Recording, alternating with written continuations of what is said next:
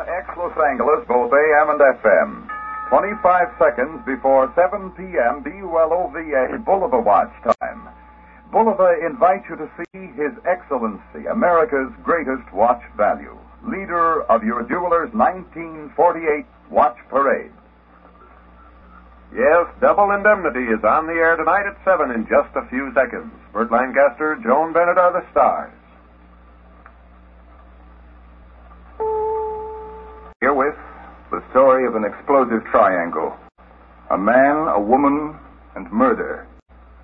Ladies and gentlemen, tonight we bring you Mr. Burt Lancaster and Miss Joan Bennett in James M. Cain's memorable melodrama, Double Indemnity. This is the Ford Theater.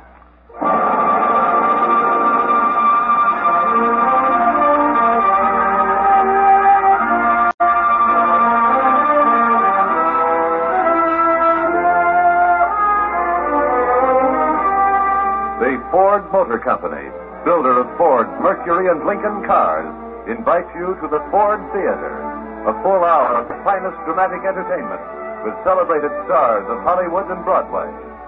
And now to introduce tonight's program, here is the director of the Ford Theater, Fletcher Markle.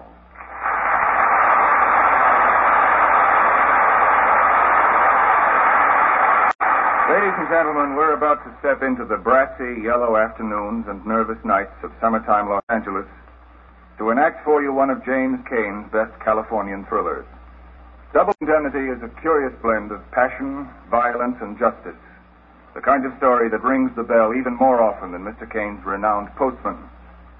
And with us in the Ford Theater tonight to impersonate two of the most unhappily matched villains in current crime fiction, we have Miss Joan Bennett and Mr. Burt Lancaster.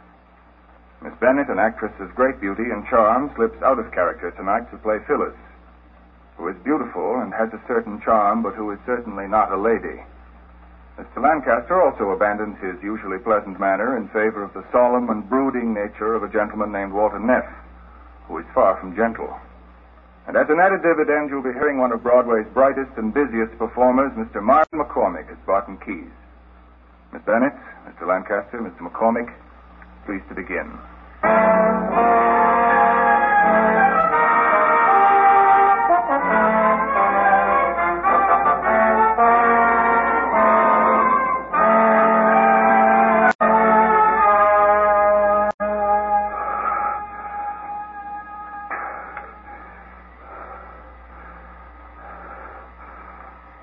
Office memorandum.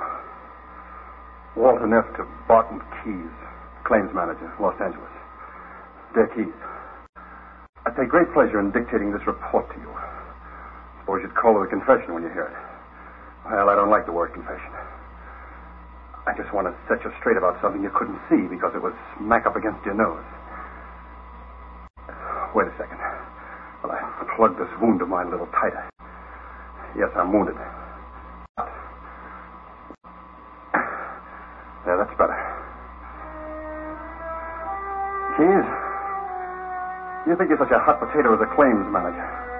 Such a phony wolf on phony claims. Well, maybe you are. But let's take a look at that Dietrichson claim. Accident and double indemnity. You were pretty good in there for a while, Keyes. You said it wasn't an accident. Check. You said it was murder. Check. You thought you had a cold, didn't you? All wrapped up in tissue paper with pink ribbons around it. It was perfect. Except it wasn't. Because you made one mistake. Just one little mistake. When it came to picking the killer, you picked the wrong guy. You want to know who killed Dietrichson? Well, hold tight to that cheap cigar of yours, Keyes. I killed Dietrichson. Me, Walter Neff. Insurance salesman, 35 years old, unmarried, no visible scars.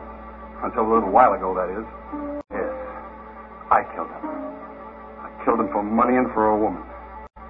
And I didn't get the money. And I didn't get the woman. Pretty, isn't it?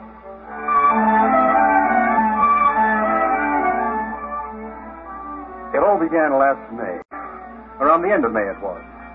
I'd been out to Glendale. On the way back, I remembered this renewal possibility near Los Feliz Boulevard. So I drove over there. The house was one of those California Spanish houses everybody was nuts about 10 or 15 years ago.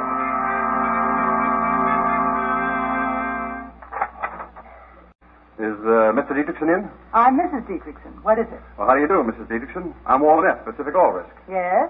Pacific All Risk Insurance Company. It's about some renewals on the automobile insurance.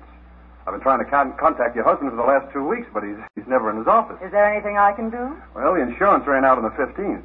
I'd hate to think of you having a smashed fender or something while you're not fully covered. Oh, perhaps I know what you mean. I've been taking a sun bath on the roof. I just slipped into any old thing. No airplanes around, I hope. Now, about those policies, Mrs. Dietrichson. Why don't you come in? We'll talk in the living room.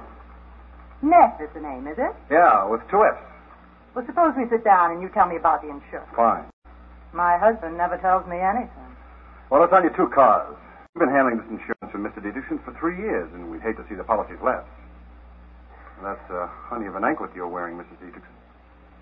As I was saying, we'd hate to see the policies lapse. I guess my husband's been too busy down at Long Beach in the oil field. Well, couldn't I catch him at home some evening for a few minutes?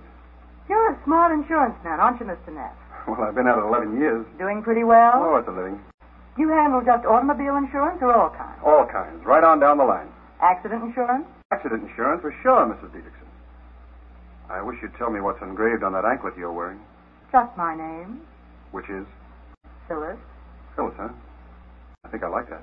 But you're not sure? Oh, I'd have to drive it around the block a couple of times. Mr. Ned, why don't you drop by tomorrow evening about 8:30? He'll be here then. Who? My husband. You were anxious to talk to him, weren't you? Yeah, I was, but I'm sort of getting over the idea, if you know what I mean. There's a speed limit in the state, Mr. Ned. 45 miles an hour. And how fast was I going, officer? I'd say around 90. Suppose you get down off your motorcycle and give me a ticket. Suppose I let you off with a warning this time. Suppose it doesn't take. Suppose I have to whack you over the knuckles. Suppose I bust out crying and put my head on your shoulder. Suppose you try putting it on my husband's shoulder. That tears it. 8:30 tomorrow evening, then? That's what I suggested. Will you be here, too? I guess so. I usually am. Same chair, same perfume, same anklet? I wonder if I know what you mean. I wonder if you wonder.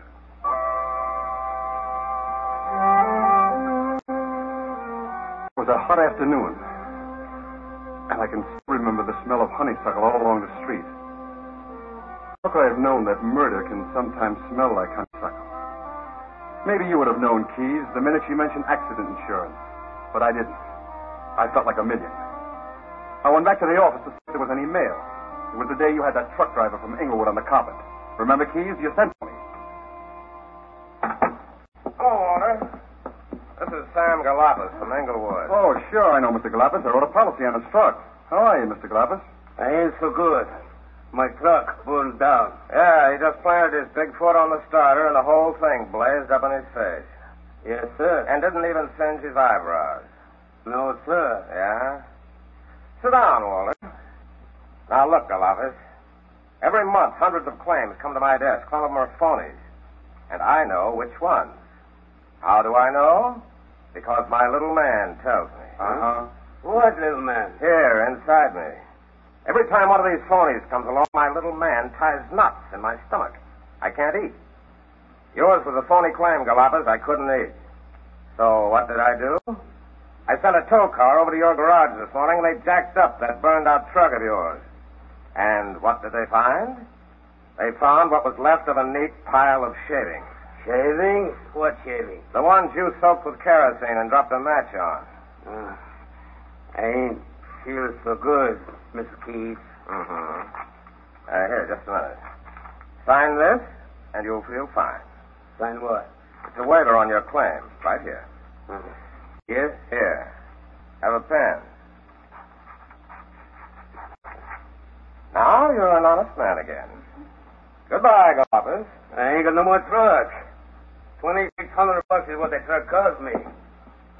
That's a lot of dough where I live. What's the matter, Galapis? Don't you know how to open the door? Just put your hand on the knob. Turn it to the left. Now pull it towards you. That's the boy. Thank you, Mr. Keith. Goodbye, Mr. Neff. Bye. What kind of outfit is this anyway? Are we an insurance company or just a bunch of dim-witted amateurs to write a policy on a mug like that? Now, wait a minute, Keys. I don't rate this beef. I clipped a memo to that Galapis application to have him thoroughly investigated before we accepted the risk. I know you did, Walter. I'm not beating at you. It's the way the company will write anything just to get it down on the sales sheet. And I'm the guy that has to sit here up to my neck in phony claims so they won't throw more money out the window than they take at the door. Okay. Turn the record over and let's hear the other side. Older, I've had 26 years of this, and let me tell you, I'm getting just... And you loved every minute of it, Keys. You love it. Only you worry about it too darn much. You and that little man. That's enough from you, Walter. Get out of here before I throw my desk at you. I love you, too.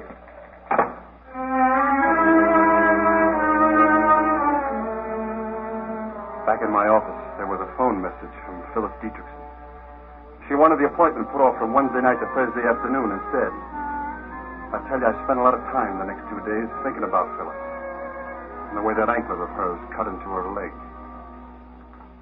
I hope you didn't mind my changing the appointment, Mr. Ness. Last night wasn't so convenient. Oh, that's all right. I was working on my stamp collection. I was just fixing myself some iced tea. Would you like some? Yeah. Unless you got a bottle of beer that's not working. Oh, I never know. There might be some in the icebox. Nettie! About those renewals, Mr. Ness. I talked to my husband about it. He'll renew it. He told me so. As a matter of fact, I thought he'd be here this afternoon.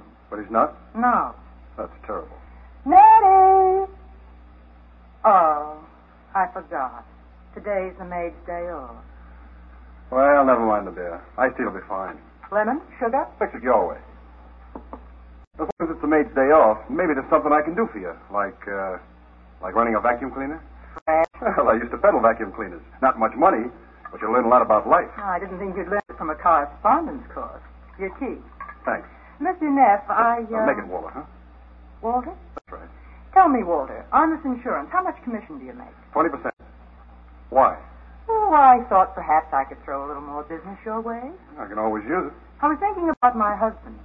I worry a lot about him down in those oil fields. It's very dangerous. Not for an executive, is it? Oh, he just doesn't sit behind a desk. He's right down there with those drilling crews. It's got me worried sick.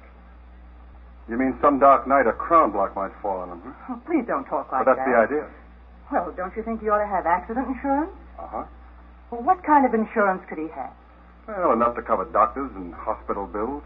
Say $125 a week cash benefit. And he'd rate around $50,000 capital sum. Capital sum? What's that? In case he gets killed. Maybe I shouldn't have said that. Well, I suppose you have to think of everything in your business. I want to ask you something, Walter. Did I get an insurance policy on my husband without bothering him at all? How's that again? It would make it easier for you, too. You wouldn't even have to talk to him. Well, why shouldn't he know? Because he doesn't want accident insurance. He's superstitious about it. A lot of people are. That's funny, isn't it? If there was a way to get it like that, all the worry would be over. See what I mean, Walter? Sure. You mean you wanted to have that policy without him knowing it? And that means without the insurance company knowing he doesn't know it. That's the setup, isn't it? Is there anything wrong with it? No. I think it's lovely. And then if some dark, wet night that crown block did fall on it... What crown block? Only, sometimes it can't quite make it on its own. It has to have a little help. I don't know what you're talking Of about. course, it doesn't have to be a crown block. It could fall out of the upstairs window. Any little thing like that. Just so long as it's a morgue job. Are you crazy? Not that crazy. Goodbye, Mrs. Dietrichson. What's the matter? Look, you can't get away with it.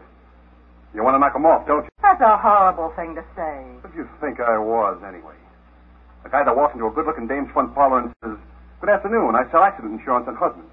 Have you got one that's been around too long, or one you'd like to turn into a little hard cash? Just give me a smile, I'll help you collect." Boy, what a dope you must think I am. I think you're right.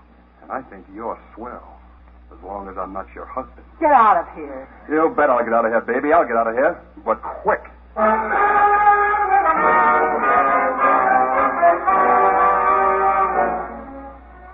I wasted a lot of time that afternoon trying to get her out of my system. I went back to my apartment. I sat there looking out of the window, thinking she was a red-hot poker I'd got my hands on. I'd better let go now before my hand got burned off. It had begun to rain outside, and I watched it get dark, and I didn't even turn on the light. And right then it dawned on me that the hook was too strong. That this wasn't the end between her and me. It was only the beginning.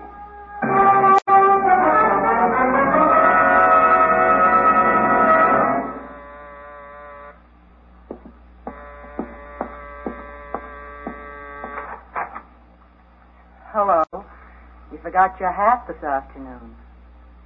How did you know where I live? You're in the phone book. It's raining. Come in. See the coat off and sit down. Your husband working? Yes, he phoned he'd be late. It's about time you said you're glad to see me.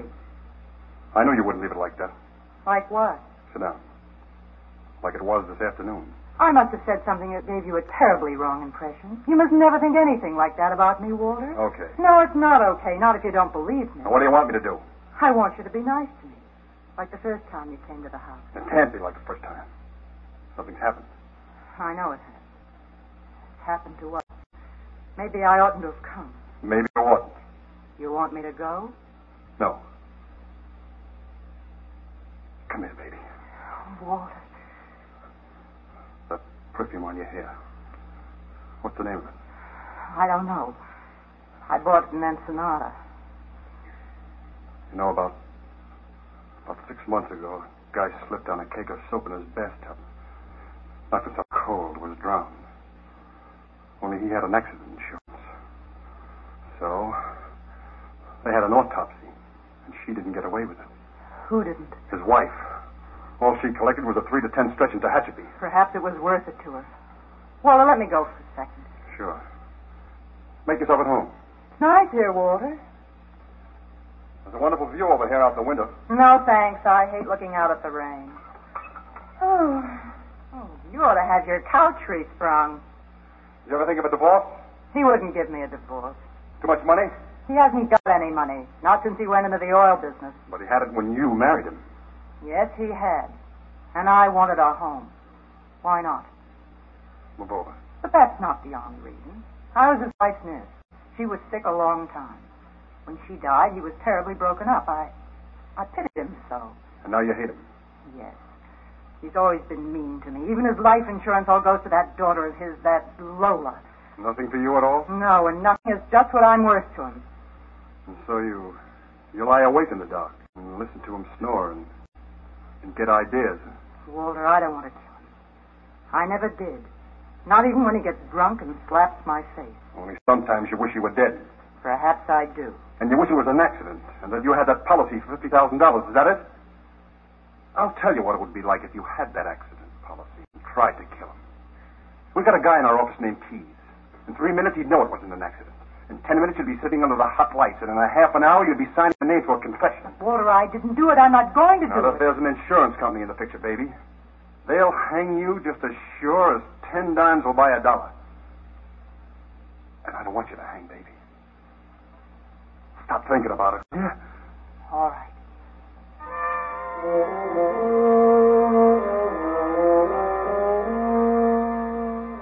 So, we just sat there, and she started crying softly, like rain on the window.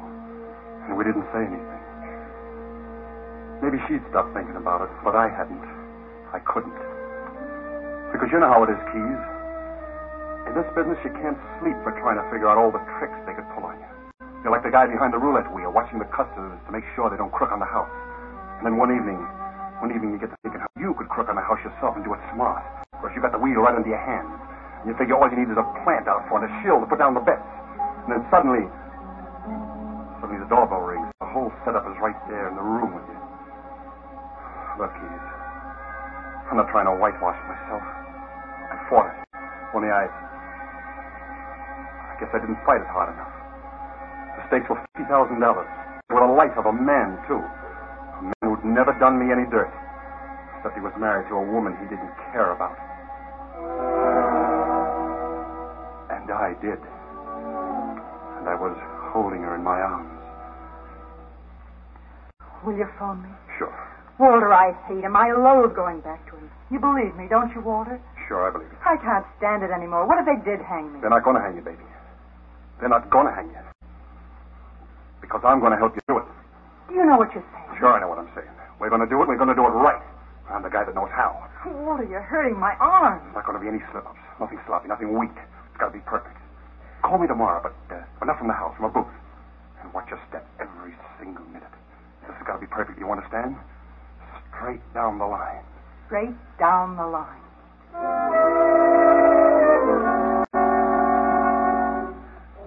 And that was it, Keys. The machinery had started to move. Nothing could stop it.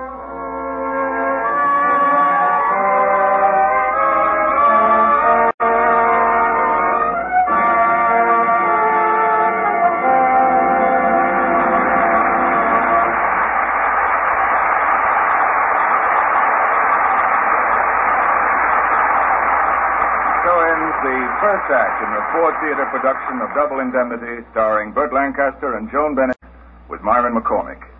And now, Nelson Case. For 4 months now, you've been seeing a new car on the road, floating by on the highway, gliding past on the street. A sleek, shining car with a low silhouette, an air of beauty and comfort, a feeling of power, and effortless ease of handling. You've seen it pass countless times. You've admired the way it hugs the road and flows around curves and over bumps, the way it maneuvers in traffic. From far away, you've recognized the distinctive airfoil grille and advanced design. And you've stopped to look closely at its smooth, modern lines, its picture windows, its roomy interior, a luxurious living room on wheels, the comfort and strength and beauty that are built into every detail. Yes, you know very well what car it is. Like millions of others who know it, you follow it with your eyes because you find pleasure just in looking at it. And every time you see it, you know why it's the car of the year, the 1949 Ford. And now, Joan Bennett and Burt Lancaster resume the Ford Theater's presentation of Double Indemnity.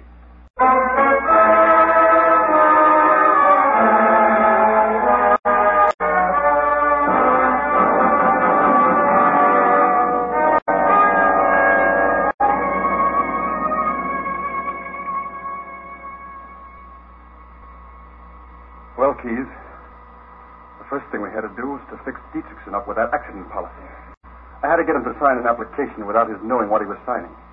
And I wanted another witness besides Phyllis to hear me give him a sales talk. I was trying to think of you with your brains, Keys, because I wanted all the answers ready for all the questions that you were going to spring as soon as Dietrichson was dead.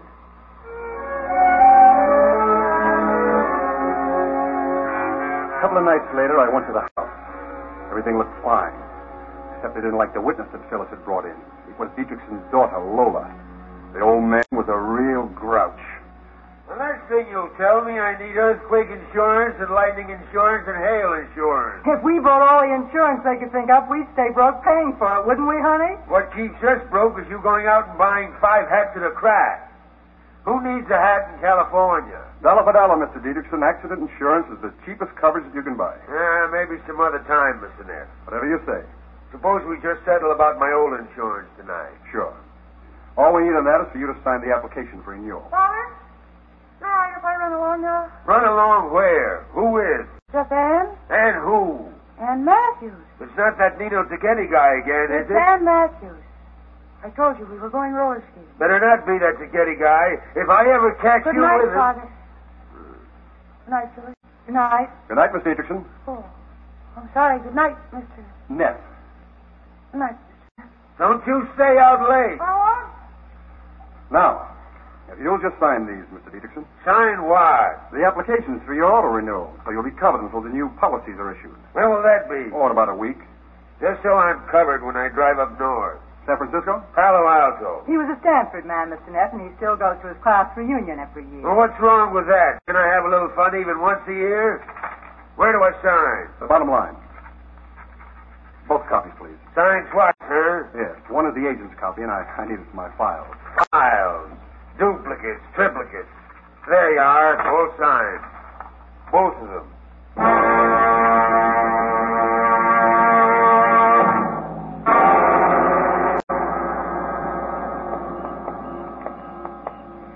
I'll walk Mr. Neff out to his car. It's right where he left it. You'll catch cold. I'll be all right. Walter, was it all right? Fine. He signed it, didn't he? Sure it is. You saw him. Listen. That Tuppy said he was going to make to Palo Alto. When does he leave? End of the month. He drives, huh? He always drives. Well, not this time.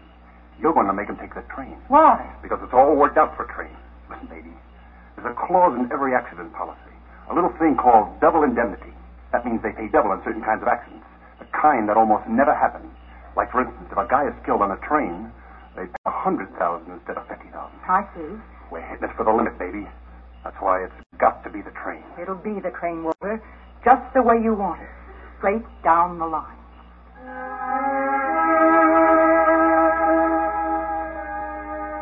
Keith, you know that big market up on Los Feliz? That's the spot Phyllis and I had picked out for a meeting place. There were still a lot of details that she had to know by heart. I didn't let her call me at the office. So she was to be at the market every morning about 11 o'clock. And I could sort of run into her any day I wanted to see her. Sort of accidentally on purpose.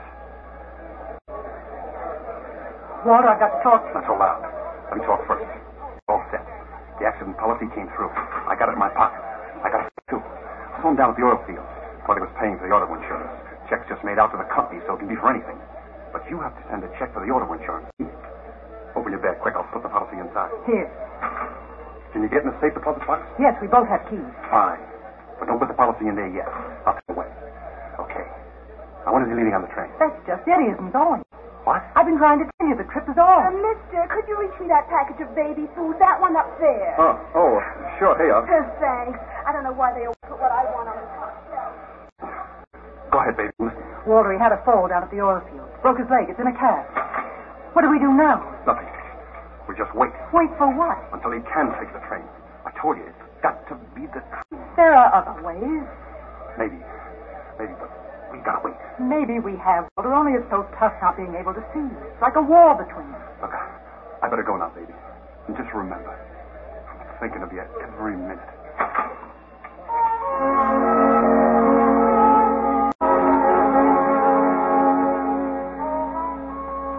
After that, a full week went by, and I didn't see Phyllis once.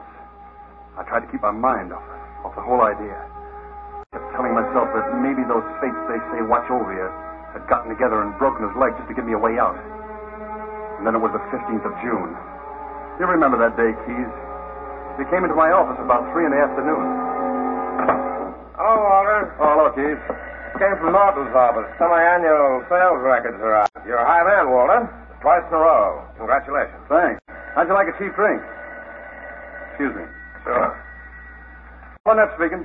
I had to call you, Walter. Very urgent. Are you with somebody? Yes, I am. Can I call you back, Margie? No, you can't. I've only got a minute. Can't wait. Listen, he's going on the train tonight. Are you listening? Go ahead, Margie. Only make it snappy, will you? He's on crutches. The doctor said he can go if he's careful. The change will do him good. Walter, it's just the way you wanted it. On a train. Only with crutches, it makes it that much better, doesn't it? Yeah. That's 100% better. It's 10:15 from Glendale. I'm driving into the train. It's still the same dark street, isn't it? And the signal is still 3 honks of the horn. Yeah. Okay, anything else? No. Wait. What color did you pick? He'll be wearing a navy blue suit. And the cast is on his left leg. Uh-huh. Yeah, that suits me fine. This is it, Walter. I'm shaking like a leaf. It'll be straight down the line for both of us. I love you, Walter. Goodbye. Sorry, Keys. Margie, huh? I bet she drinks from the bottle. Well, I gotta get back to my office. Yeah, sure. The plan for the murder was simple. I'd plant myself an alibi which would prove that I hadn't been out of the house all evening. I'd put on a navy blue suit just like the one Dietrichson was wearing. I'd go down the back stairs, walk out to the Dietrichson house, sneak into the garage with a key that Phyllis had given me, and hide in the back of the car. On the way to the station, Phyllis was going to drive off somewhere onto a dark street and honk the horn 3 times when the coast was clear.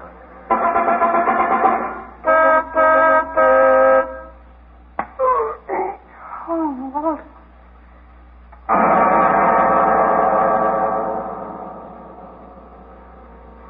It all went off without a hitch. From that point on, it was even simpler. I wrapped a towel and some adhesive tape around my left leg so it would look like a cast. Then I borrowed Dietrichson's crutches. He didn't need them anymore. Phyllis drove me to the station, helped me out of the car. I pulled my hat down over my face as we stood there on the station platform. I start as soon as the train leaves, right? And when you get to the refinery, turn off onto the dirt road. From there, it's exactly 8/10 of a mile to the dump beside the tracks. Remember? I remember. And no speeding. You don't want any cops stopping you with a corpse in the back. Walter, we've been through all that so many times. When you leave the highway, turn off all your lights. I'll be back on the observation platform. I'll drop off as close to the spot as I can. Let the train pass and then dim your lights twice. Excuse me, I want car 9, section 11. Second car down. Better get on here and walk through the train. We'll be leaving in a second now. Thank you. Can you make it up, honey? Yeah.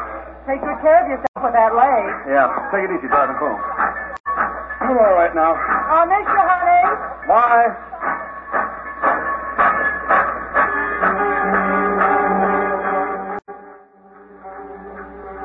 I got to my berth and I told the porter to make it up. Then I told him I was going back to the observation car for a smoke. I shook him off when he wanted to help me. I got a jolt when I got out onto the observation platform. There was a guy there who wanted to talk. You know him, Keith. A fella named Jackson. Evening. My name's Jackson. Going all the way to Medford, Oregon. Uh-huh. I had a broken arm once. That darn cast itches something fierce, doesn't it? I thought I'd go crazy with mine. Looking for something, Mr. Dietrichson. Uh-huh. Bet you left something behind. I always know. My cigar case. I guess I left it in my overcoat pocket back in the section. Would you like to roll yourself a cigarette? No, thanks. I really prefer cigars. Maybe the porter could... I could get you cigars for you. Be glad to, Mr. Dietrichson. Well, if it's not too much trouble, it's car 9, section 11. Car 9, section 11. A pleasure.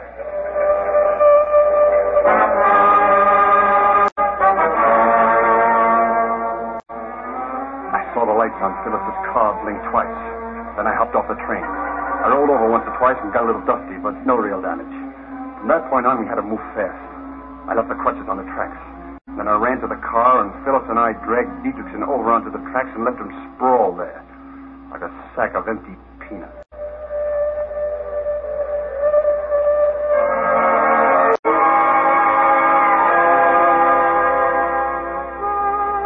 That's all there was to it.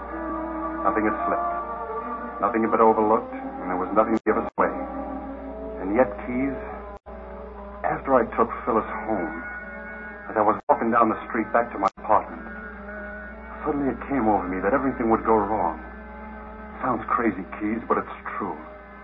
So help me, I couldn't hear my own footsteps. It was the walk of a dead man.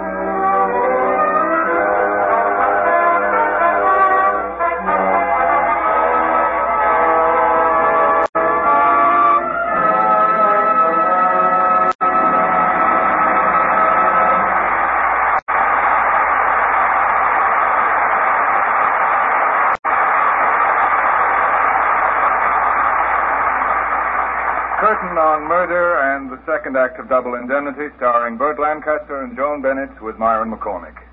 Nelson Case, let us talk. Gladly. I have a question. The other day, I had a chance to drive a 49 Ford in traffic, and I was amazed at how beautifully it handled. Now, why? What's the secret of that new Ford steering? Basically, it's the improvement in the geometry of the steering assembly. The geometry? Yeah. You stop to think about it, the two front wheels and the steering gear form the 3 points of a triangle. Well, in the 1949 Ford, that triangle has been constructed so that the driver gets the most effective steering with the least amount of effort. Technically, it's an improvement in the steering linkage. Well, it's certainly effective.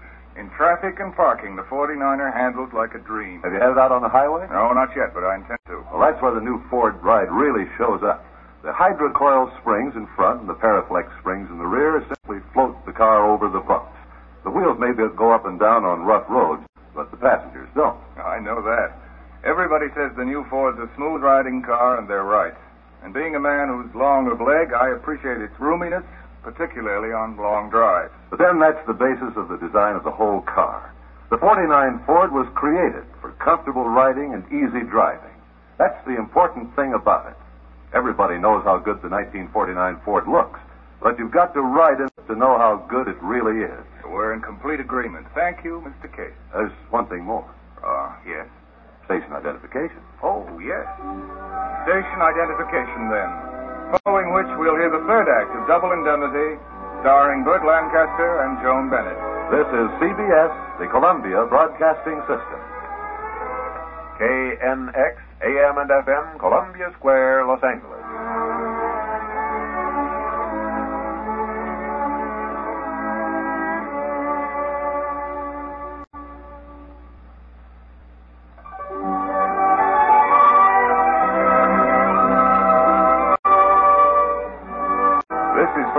Again. Tonight's version for listening, Double Indemnity, was adapted by Howard Rodman from the motion picture script by Raymond Chandler and Billy Wilder. Radio is frequently indebted to Hollywood for its dramatic material.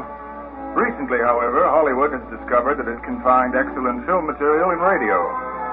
Mr. Burt Lancaster, for instance, is currently starring in Sorry, Wrong Number, which Paramount Pictures adapted from a radio script.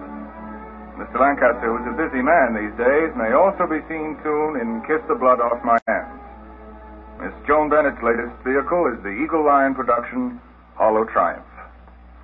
Now for the third act of Double Indemnity.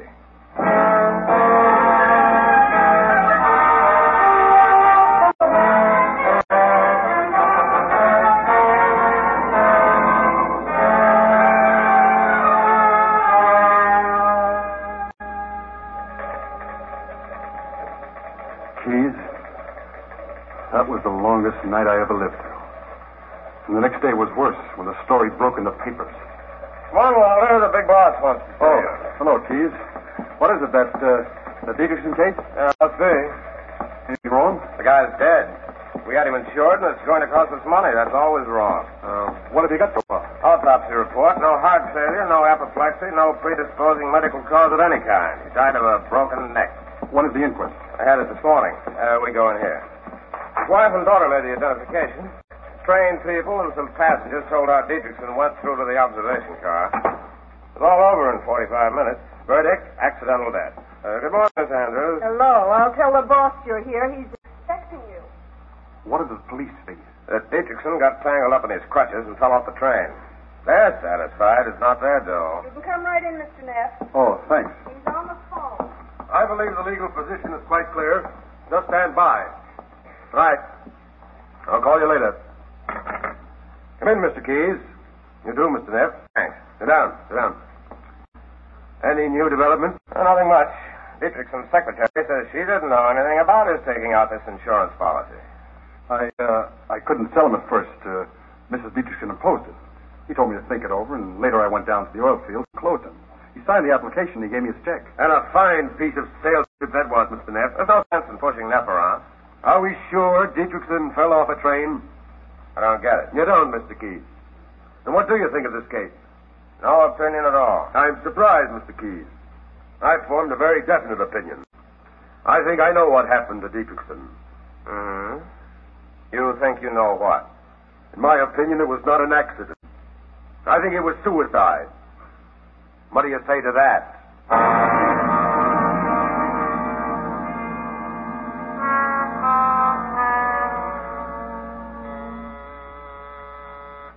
Who is it? Me, Walter. Keyes. Oh, hello, Keyes. What's in your mind? Forgive me for driving around to your apartment, Walter, but there's something wrong. Yeah?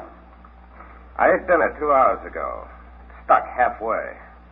I got myself an idea and couldn't swallow. There's something wrong with that Dietrichson kid. Well, what's in your mind? That broken leg. Dietrichson broke his leg. What are you talking about? Talking about Dietrichson. He had accident insurance, didn't he? Then he broke his leg, didn't he? For what? He didn't put in a claim. Why didn't he put in a claim? Why? What the dickens are you driving at? Maybe he just didn't know he was insured. Oh, no, that couldn't be. You delivered the policy to him personally, didn't you, Walter? Sure I did. Mm-hmm. Got any bicarbonate of soda? No, I haven't. Maybe Norton was right. Maybe it was suicide. No, not suicide. But not accident either. Well, what else? Look, a man takes out an accident policy that's worth $100,000 if he's killed on a train. Then, 2 weeks later, he is killed on a train. And not in a train accident, mind you, but falling off an observation car. Something has been worked on us. Well, such as what? Murder? Who do you suspect? I always tend to suspect the beneficiary. The wife? Yeah. That wide-eyed dame that didn't know anything about anything. You're crazy, Keyes. She wasn't even on the train. I know she wasn't, Walter. I don't claim to know how it worked or who worked it. But I know that it was worked. Well, I've got to get to a drugstore. That dinner feels like a hunk of concrete inside of me. Good night, Walter. Oh, Keyes. What are you going to do? I'd like to move in on Mrs. Dietrichson right now, tonight. If it wasn't for the boss and his striped pants ideas about company policy. Only You haven't got a single thing to go on, Keys. No, not much. 26 years experience, all the percentage there is, and this lump of concrete in my stomach. See you in the morning. Good night. Walter? Huh? Oh, Phyllis. Did you hear? How much do you think he knows? It's not what he knows, but those stinking hunches of his. But he can't prove anything, can he? Well, not if we're careful. Not if we don't see too much of each other for a while. For how long a while? Well, until this all dies down. You don't know Keys the way I do. He'll watch you every minute from now on. Are you afraid, baby? Yes, I'm afraid. But not of Keys. I'm afraid of us. It's you and me I'm afraid of, Walter.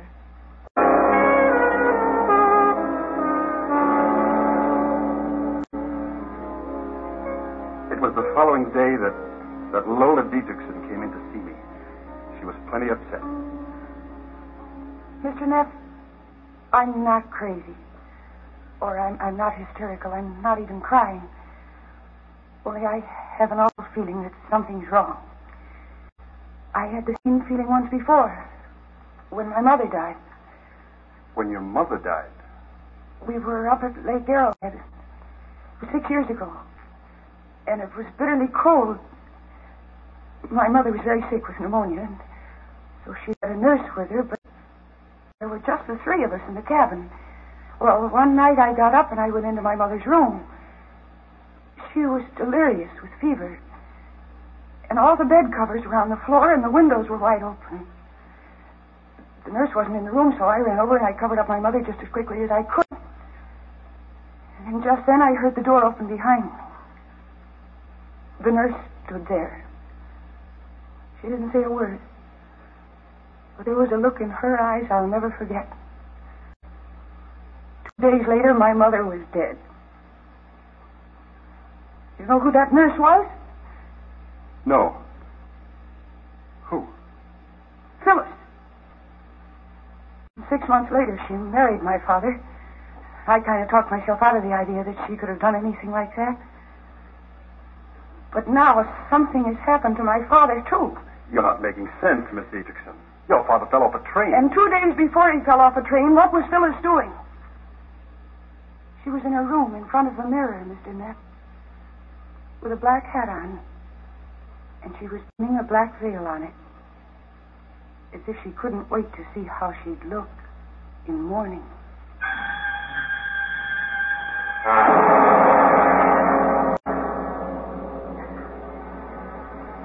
Lola Dietrichson was going to tell her story to anybody who would listen, Keys. There was only one thing I could do about it. I offered to take her out that night. I wanted to cheer her up. So I took her to dinner at a little Mexican joint in Alvera Street where nobody could see it. The next day, Sunday, we went for a ride down to the beach. That day, she even left. I had to make sure that she wouldn't tell that stuff about Phyllis to anybody else. And I had no chance to talk to Phyllis myself. You were watching her like a hawk, Keys. I couldn't even phone her because I was afraid that you had wires tapped.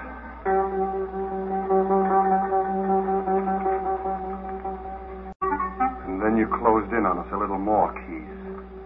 You even tracked down Jackson, the guy on the observation platform. And with his help, you figured it all out to the letter. The fact that Dietrichson was never on the train in the first place. The fact that someone as closed as Dietrichson sent Jackson back for cigars, jumped off the tracks, and planted Dietrichson's body on the tracks. The only thing you didn't know was that the guy who jumped off the train was me.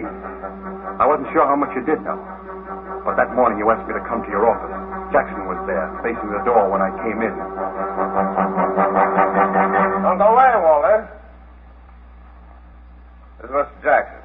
Mr. Jackson? He's checking some pictures for me. Look, Mr. Jackson. Here's a picture of Dietrichson. Is that the man you talked to on the train that night? No, sir, it is not. Mr. Jackson, this is Mr. Neff. Oh, pleased to meet you, Mr. Neff. Jackson, I want you to stick around for a while in town. Expenses paid, of course? Of course. Got Loban in the cashier's office. You ever been in Oregon, Mr. Neff? No, I've never been up there. Hello, Loban. This is Cage. Listen, I'm sending a man named Jackson. Oh, wait a minute. ever go trout fishing? Maybe I saw you up at Klamath Falls way. Nope, I don't fish. Take care of his Never go fishing, Neff? Yeah, he's coming right down. Okay. Neff. Neff, it's the name. There's a family in Neff's in Corvallis. No relation. All right, Mr. Jackson. Suppose you go down to the cashier's office. They'll take care of your expense account. Well, bye, gentlemen. It's been a pleasure. Bye, Mr. Jackson. Mr. Neff? Bye. Well, there it is, Walter. Now we know the Dietrichson dame is in it, and somebody else. Pretty soon we'll know that somebody else is. He'll show, he's got to show. Whether it's love or hate doesn't matter. They can't keep away from each other. They may think it's twice as safe, but it's 10 times as dangerous. They've committed murder. It's not like taking a trolley ride together where they can get off at different stops. They're stuck with each other. They've got to ride all the way to the end of the line. It's a one-way trip, Walter. And the last stop is the cemetery.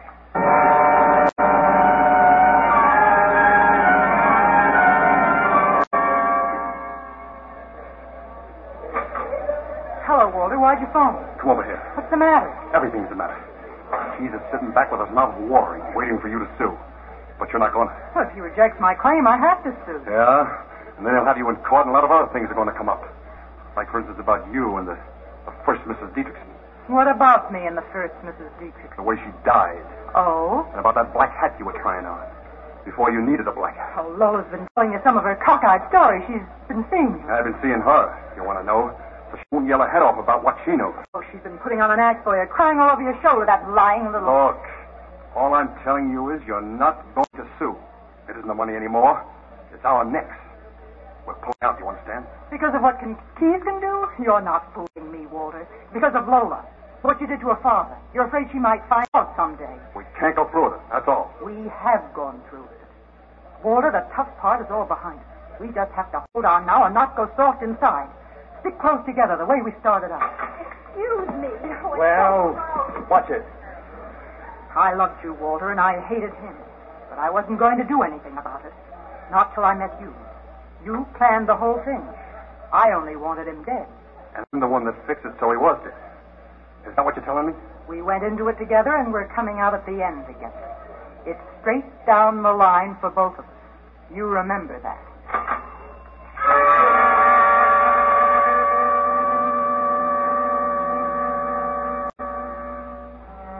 I remember, Keys. About that trolley ride you talked about in the cemetery at the end of the line. And then I got to thinking what cemeteries were for. I guess that was the first time I ever thought of Phyllis that way. Dead, I mean. And how would it be if she were dead? And then a couple of things hit me in succession. First, Lola. I saw her 3 or 4 times that week. Last time, she told me about a boyfriend she used to have. Guy she was still in love with. She had a fight with him then for some stupid reason, like not maybe having enough to do with herself the night she wasn't with me. She'd been following the ex-boyfriend. You ought to remember his name, Keys. You told me about him the next day. Walter, hang on to your hat. That Dietrichson case is just busted wide open. The guy showed. What guy? The guy who helped her do it. Oh, the somebody else? What's more, she just filed suit against us. What? When we get her into the courtroom, I'll tear them to pieces, both of them. Come on, Walter, I'll buy you a beer. No, no thanks, Keys. I got a shave and a shoe shine. I got a date. Margie again? I still bet she drinks from a bottle.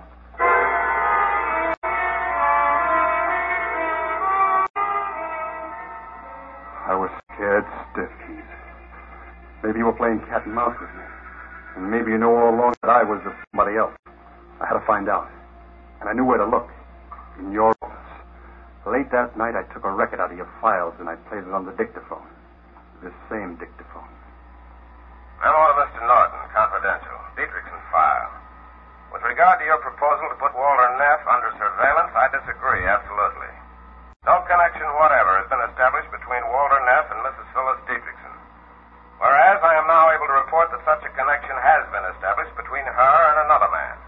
This man has been observed to visit Mrs. Dietrichson on several successive nights, and we have succeeded in identifying him as one Nino Zacchetti.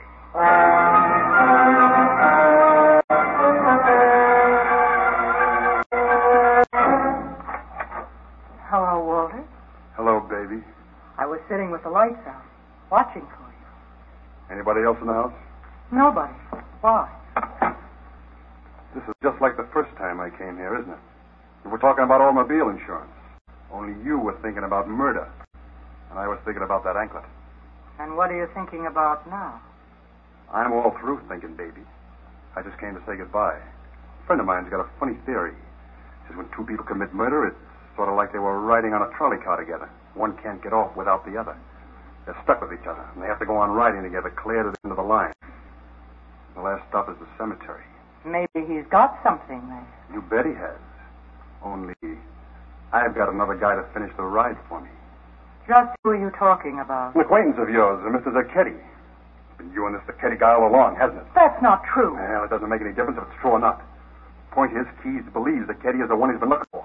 Walter, maybe I don't go for the idea. Maybe I'd rather do a little talking. You know, sometimes people are where they can't talk. Under 6 feet of dirt, maybe. And if it was you, they'd charge that up to Zacchetti, too, wouldn't they? Sure they would. And that would make everything just lovely for you, wouldn't it? That's right. And if it's got to be done before that suit of yours comes to trial and Lola gets a chance to sound off, before they trip you up in the stand and you start to go down and drag me with you. Maybe I had Zacchetti here so they wouldn't get a chance to trip me up. We can get the money and be together. That's cute. Say it again. He came here first to ask where Lola was. I made him come back. He's a crazy sort of guy, quick-tempered. I kept hammering into him that she was with another man, so he'd go into one of his jealous rages, and then I'd tell him where she was. He has a gun. And you know what he would have done to her. Don't you, Walter? Yeah. And for once I believe it. Because it's just rotten enough. We're both rotten, Walter. Only you're just a little more rotten. You got me to take care of your husband for you. And you got Zacchetti to take care of Lola. Maybe take care of me, too. And then somebody else would have to come along to take care of Zacchetti for you. That's the way you operate, isn't it, baby? Walter. You can do better than that. Can't you, baby? Better try again. Maybe if I come a little closer. How's this? Think you can do it now? Why don't you shoot again, baby? Don't tell me it's because you've been in love with me all the time. No, I never loved you, Walter. Not you or anybody else. I used you. Just as I was going to try and use Zacchetti. That's all you ever meant to me. I could use you. Until a minute ago when I couldn't fire that second shot. Something kept me from pulling the trigger. I never thought that could happen to me. I didn't know I cared that much for you, Walter. Sorry, baby. I'm not buying. I'm not asking you to buy. Just hold me close. Yeah. Close. Like this. Walter. Goodbye, baby.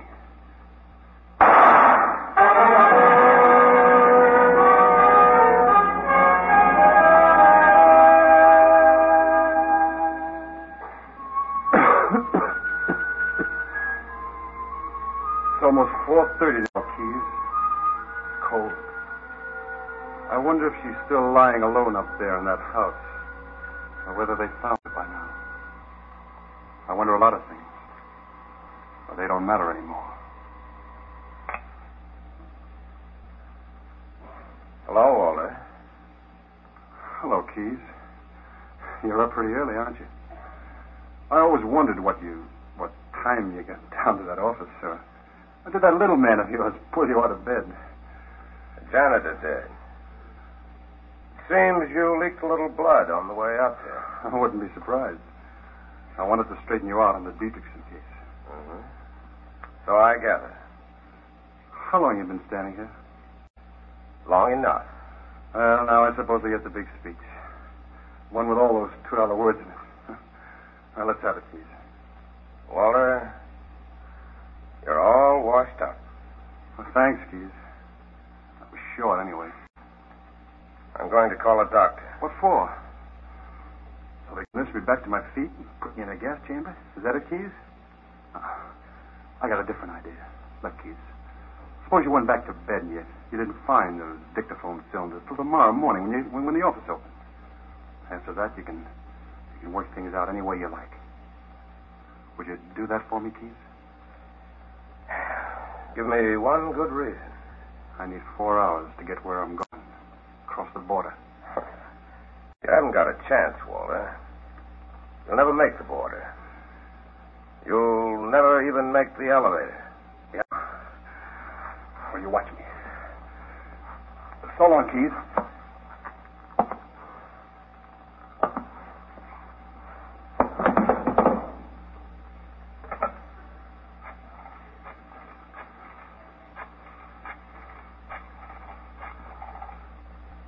Keith. How you doing, Walter? You know, Keith, you know why you couldn't figure this one? Why? Because the guy you were looking for was too close. He was right across the desk from you. Closer than that, Walter. Yeah. I love you, too.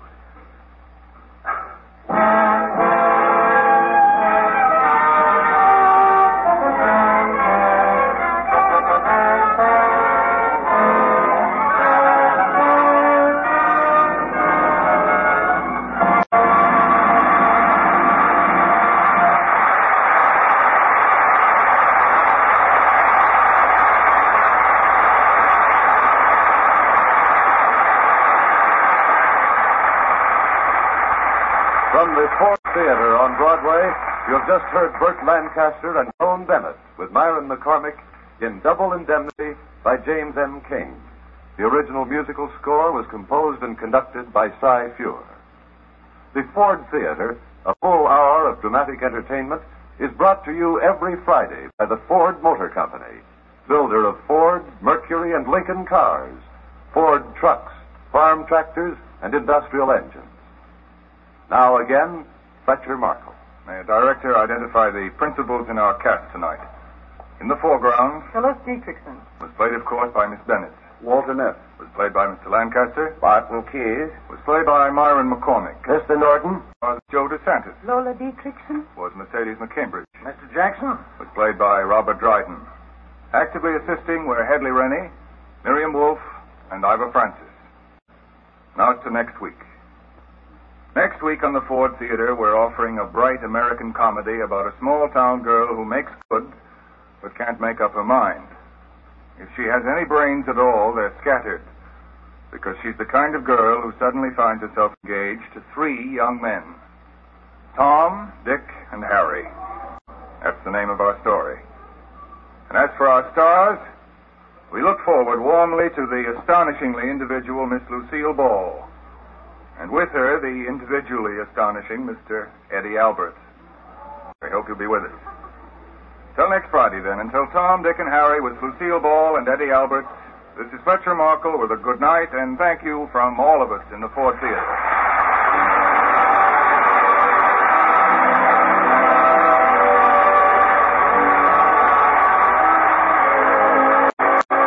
Double Indemnity was presented tonight with the courtesy of Paramount Pictures, producers of Night Has 1,000 Eyes, starring Edward G. Robinson, John Lund, and Gail Russell.